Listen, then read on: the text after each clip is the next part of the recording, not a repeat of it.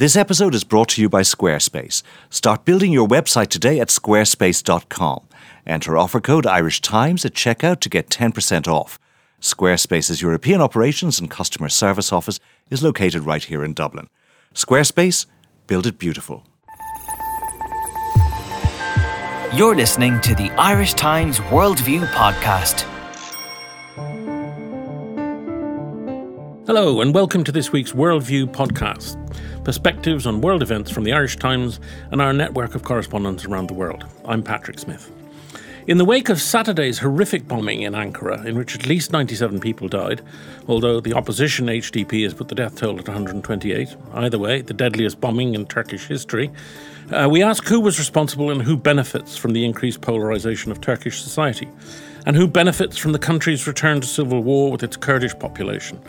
Would the November election have anything to do with it? And where do recent developments in the country and the region leave Turkey's relationship with the EU and with NATO? But first to Jordan. Our correspondent Ruadhan MacCormaic is just back from visit to the country to see its refugee camps now brimming over with refugees from Syria. Or are they? The EU has pledged at least €1 billion for Syrian refugees, mostly in Turkey, Jordan and the Lebanon. Partly, this is to discourage them from coming on to Europe. And is this strategy working?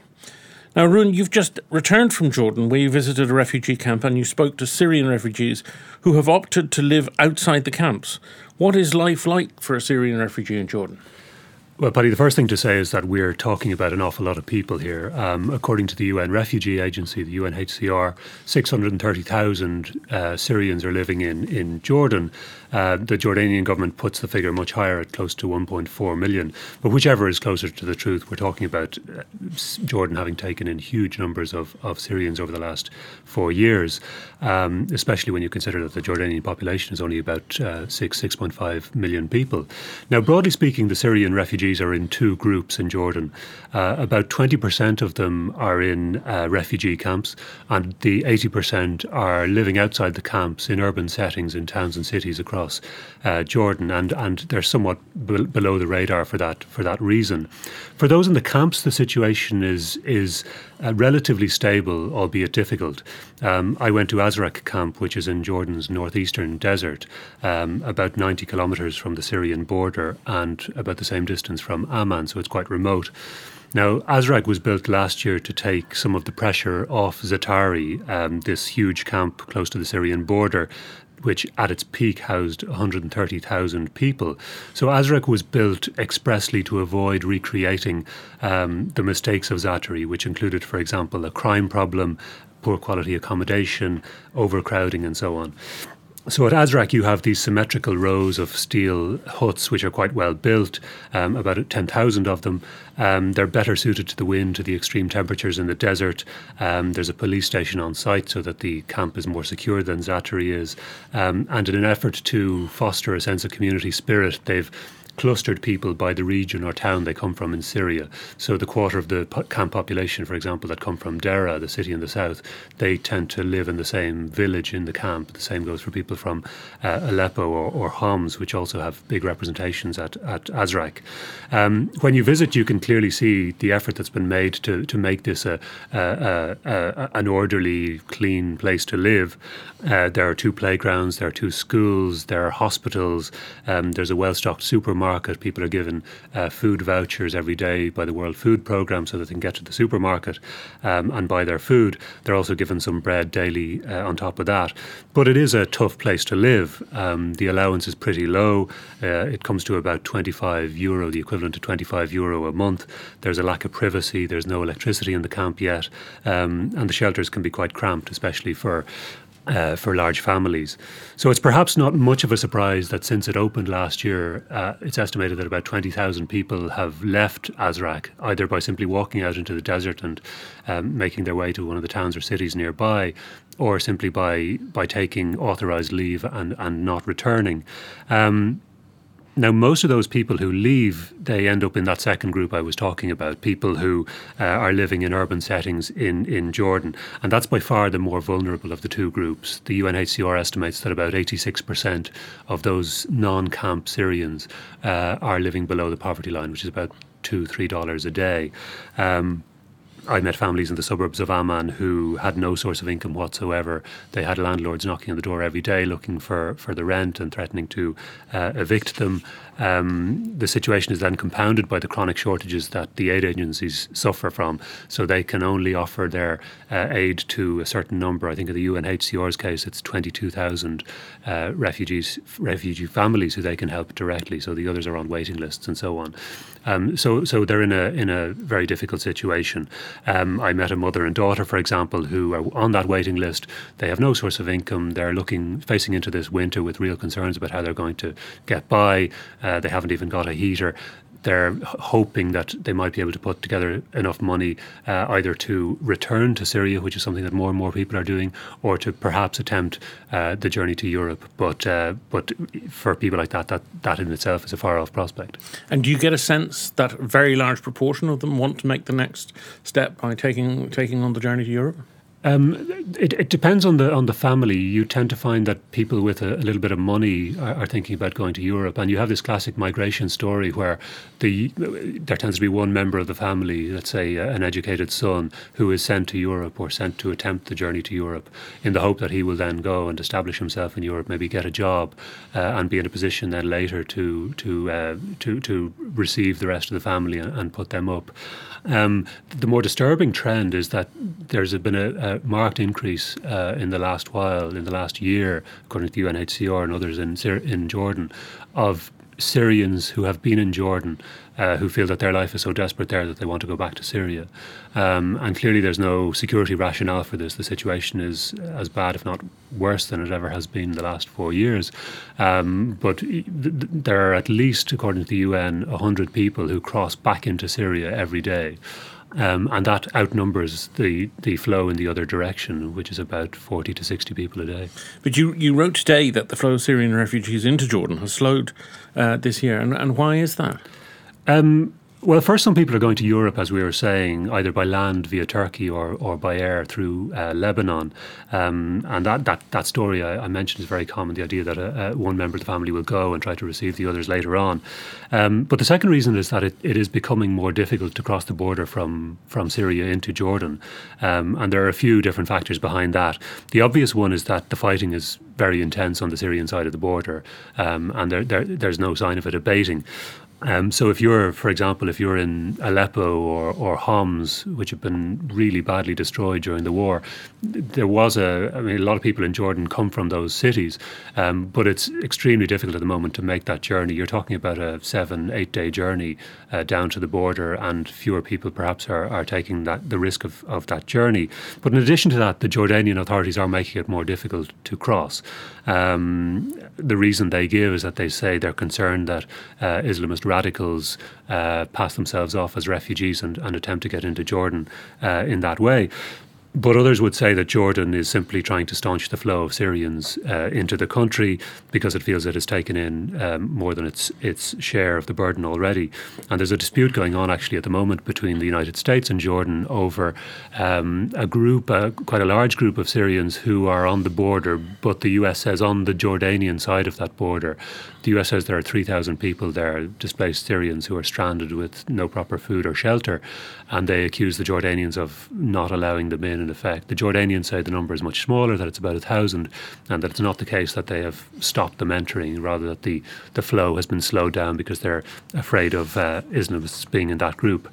Now, the problem for the West, of course, is that even if it's correct that Jordan is keeping Syrians on its border and not letting them in, it's difficult to take the high moral ground when Western states have done comparatively little to address the situation of Syrian refugees in Europe and elsewhere. But there's another reason why it's difficult for the West to pick a fight over this, and that is that Jordan is a very important ally for the West in the region. It's arguably the only Sunni state in the region that is fully behind the fight against ISIS, and I think the West will do everything to avoid an open confrontation with Jordan over the refugees. And so the fact that there are so many Syrians then crossing back into Jordan just makes all of this much more difficult too. Yeah, and is there internal pressures in Jordan as a result of this? Is it politically difficult for the regime? The regime says that it's under immense pressure, and I think there's no arguing with the fact that it has taken in at least 600,000, according to the UNHCR, up to 1.4 million people by its own estimate. There's no question but that will put a strain on the state, and there are constituencies within Jordanian society that are saying we've taken in far more than we should, and the burden should be shared more equally around the region and elsewhere. So Jordan is undoubtedly under pressure, but there's also a suspicion that Jordan has an interest in talking up the pressure it's under. It would be easier, I think, for Amman to argue that it couldn't deal with any more people were we not faced with a situation where Azraq is only 1/3 full, for example. I mean, clearly there is capacity for more people in the camps. There are 25,000 refugees in Azraq. It has capacity for 50,000 at the moment with the shelters it has built, and it has space and infrastructure for about 3 times that number. So it's certainly true that Jordan can take all the help it can get. Jordan doesn't produce a great deal. It doesn't have oil. It doesn't have natural resources. Its 2 main sources of income are aid and remittances. So I think it certainly has a need for help, and it would be understandable if Jordan was looking for all the help it could get. What's also true is that Jordan has immense leverage. As I mentioned, it's one of the West's few allies in the region. It's a rare Sunni ally in the region. And you can be sure that as long as Jordan needs help, whether that need is exaggerated or not, it will continue to receive it. And you can tell us about the international aid. I know you were out with an Irish minister. Is there a substantial Irish contribution to the refugee problem there? Yeah, Ireland is a significant contributor to organisations such as the UNHCR. It provides core funding to the UNHCR, and over the last few years, a great deal of that money has gone to Lebanon and Jordan and other states in the region that are taking a lot of the burden. While I was out there, actually, a discussion took place between Sean Sherlock, the Minister of State with responsibility for overseas aid, and an Irish representative, as it happened, of UNICEF. And in effect, they struck a deal while we were out there, whereby there's a borehole that has been dug about 4 or 5 kilometres away from Azraq camp, and there's a real problem in transporting the water from the borehole to the camp. And so their discussions have begun on Ireland funding a pipeline that would bring the water to the camp. And clearly that would, if it comes to fruition, that would have a major effect on quality of life in the camp. Thank you very much, Ruadhan. This episode is brought to you by Squarespace. Start your free trial site today with no credit card required at squarespace.com. When you decide to sign up for Squarespace, make sure to use the offer code IRISHTIMES to get 10% off your first purchase. Squarespace. Build it beautiful. And now we go to Stephen Starr in Istanbul and Suzanne Lynch in Brussels. President Erdogan says Saturday's suicide bombing was undertaken by terrorists. He blames Islamic State, although he regards them as no different from the Kurds and the militants of the PKK. The demonstrators in opposition blame Erdogan and the deep state and or right-wing nationalists. No one has claimed responsibility. Stephen, any emerging clarity? And the confusion is very much part of the perpetrators' purpose to create chaos. Is that right? Yeah, that seems to be the case, right? And there's been no sense of any details in terms of responsibility emerging just yet. There's been a confidentiality order issued by the Ankara chief public prosecutor in relation to information coming out about who was responsible. But we're hearing from Turkey's deputy prime minister that they're getting closer and closer to finding out who the perpetrators are. At the same time, they're saying that it could be Islamic State. They're saying that it could be the PKK or affiliated organizations to that. Or it could even be a leftist organization known as the Revolutionary People's Liberation Party Front, which has in recent months also carried out attacks on government and police targets in Istanbul and in Ankara as well. But it seems unlikely that a leftist organization and or the PKK were involved in Saturday's bombing, seeing as it targeted activists and supporters of the HDP. And the HDP is this Kurdish-aligned amalgamation of Kurdish politicians that got together this year, and for the first time won entry to Turkey's parliament. Which is important to point out as well, is that it cost the AK party whose former leader was Recep Tayyip Erdogan, it cost them their majority in parliament, meaning that they couldn't push forward laws and regulations as they were able to do for the last 12 years or so. Since June, we've seen crackdowns of various, bigger, I suppose you can say, on Kurdish politicians. We've seen attacks on offices of the HDP right across the country. We've seen a large-scale military operation on PKK militants in and around Iraq. We've seen a number of curfews and besiegements by the Turkish military in Kurdish towns around the Syrian and Iraqi border. So there's certainly a sense among Kurds, the Kurdish political elite, and also among Kurdish civilians, that they are under attack from the government.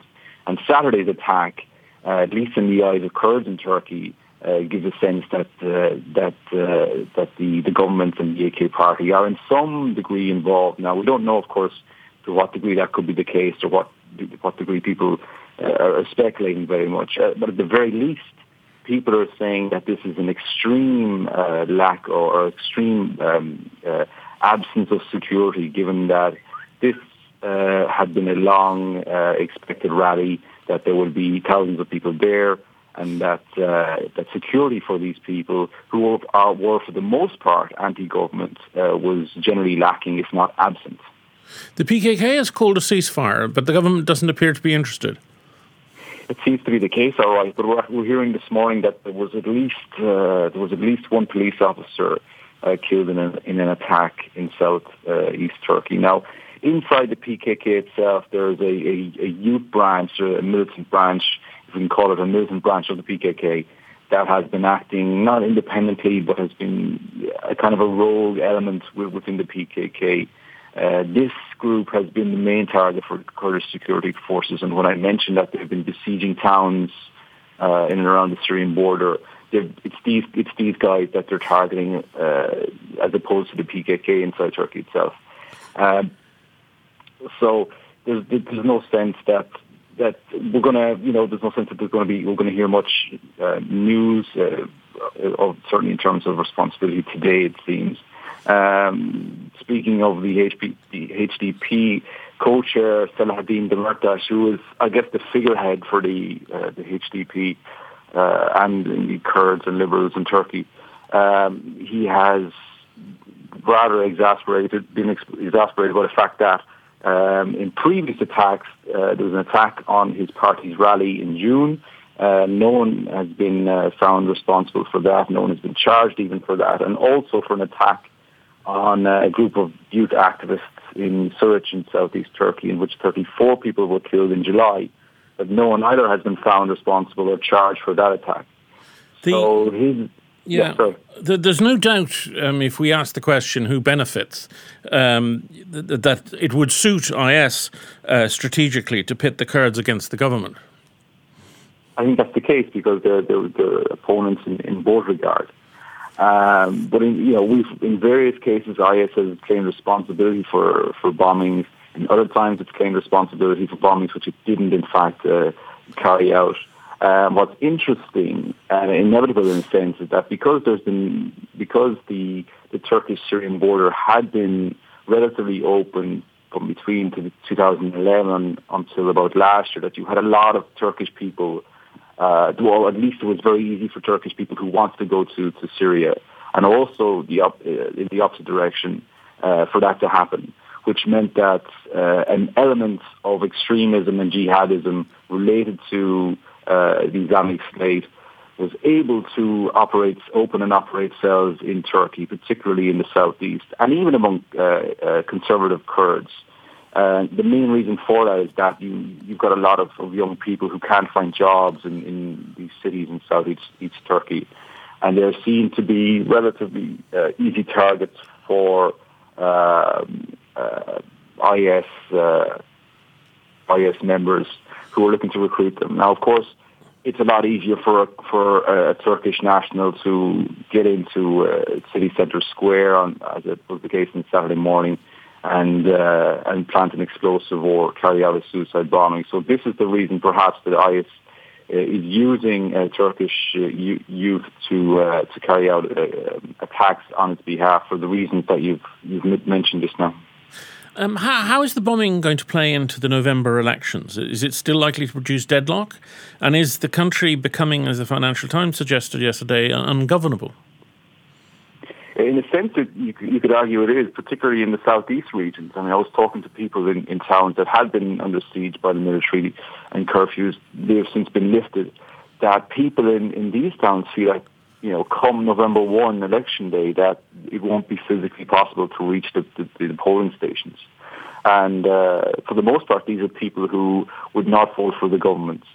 But at the same time, Selahattin Demirtas, the co-chair of the HDP, has said that he wants the election to go ahead, even at the fact that he said that there won't be any campaigning from his party because of the extreme danger he and his followers seem to be under. And the point being that he wants the election to go ahead because there's a sense that if the election is put off, that the AK party could gain further support amongst the electorate. It doesn't seem, it hasn't worked over the last few months since the last election, and it doesn't seem that people are going to switch sides at this stage. The polling suggests that the HDP will manage in or around the same number of votes as it did in the June election, about 6 million or about 13% of parliamentary seats. And that the AK party will win in around the same 43% of votes too. So, the net result of how this plays into the election, it seems to be the net result being that we're seeing more and more people killed and the country much more polarized. And at the same time that there's going to be no major change in terms of parliamentary politics and who gets in and who's forced out. Suzanne, Erdogan was in Brussels last week trying to build bridges, and Turkey's role in supporting the fight against IS in Syria has shifted attitudes in Europe, but our allies in NATO are perturbed by his single-minded determination that Assad is the real enemy and his attacks on the Kurds. There's a certain ambivalence in his attitude towards IS. How's he playing in Brussels these days? Yes, well, in many ways it was coincidental that Erdogan was visiting Brussels last week. He cancelled a previous trip a few years ago, but he arrived here for a 2-day visit. He also visited Strasbourg, and it coincided with a period of reflection, I think, in Europe about his relationship with Turkey, and quite simply, the refugee crisis has put Turkey back into focus for a lot of European countries. Obviously, Turkey has become the main transit route between Syria and the European Union. So there's been a growing sense here that the European Union, in its bid to kind of look outwards for a solution to the refugee crisis, I mean, Donald Tusk, the head of the European Council, has been pushing this, trying to get away from the internal squabbling we saw about dividing refugee numbers between countries. It's now saying, right, we need to look outside at the root causes of this. So engagement with Turkey has become an obvious focus for this. And some of that is about persuading the Turks not to push people on towards the European borders. Yes, there is an issue around numbers. Erdogan here he presented to the press alongside Donald Tusk, and he made the point, well, we have taken 2 million refugees, and the numbers that Europe are talking about are pitiful. No one could argue with that. But how Europe can work together with Turkey on this remains to be seen. They are suspicious that a lot of migrant smugglers are working out of Turkey that are encouraging Syrian refugees to move on through Europe. Obviously, a lot of the migrants are coming across to the islands like Kos are coming directly from Turkey. Now, they've offered additional financial support, and they've also launched an action plan that they're hoping will be endorsed by Ankara. But I think in terms of the relationship, there's been a power shift in a sense. There is a sense with this crisis that Europe kind of needs Turkey on board for this. But Turkey is looking for things in exchange. Obviously, the negotiations between the EU and Turkey on membership have stalled, essentially. Officially, they started a decade ago. But Turkey is looking for more progress on this, and in particular the issue of visa liberalisation. It is looking to get greater access for its people essentially into the European Union, but the European Union, particularly countries like Germany, are very against this. So it remains to be seen what Erdogan is going to want in exchange for this kind of greater partnership in dealing with the refugee crisis. Now, Ruan, there's a sort of contradiction in European attitude, EU attitudes towards Erdogan. On the one hand, they recognise Turkey's strategic importance and they recognise that Turkey is key to solving some of these refugee issues. But they're very worried about Erdogan's increasingly autocratic approach. How is that being reconciled? That's true, and I think this bombing shines a spotlight on what is Turkey's really quite ambiguous position in the war in Syria, and it could actually bring to a head the internal contradictions in that position, which you've mentioned already. In other words, Erdogan has tried to hedge his bets in Syria. He allows coalition aircraft to use Turkish airspace. He allows US aircraft to use, a base in southern Turkey as a launchpad for their strikes in Syria. Yet at the same time, Turkey tacitly helps the Islamists by allowing them pass through the country, allowing them to cross the 500-kilometre porous border with Syria. It's also thought to be arming other Islamist groups indirectly, at least, and its offensive against the Kurds also helps Islamist groups across Syria. So at best, Turkey has turned a blind eye to some of what's been going on within Syria in its attempt to undermine Assad and ensure he goes. But now you have the war spilling into Turkey, and not only spilling into the border region, but into the heart of Turkish power in Ankara, very far from the southern border. So I think the bombing could well bring these contradictions to a head, not least at a time when the Russian intervention is complicating matters considerably for Turkey and for other regional players. Okay, well, that's it for this week from World View. Thanks to Ruadhan MacCormaic, Stephen Starr and Suzanne Lynch, and Sinead O'Shea, who's produced, and Gary White, who did sound.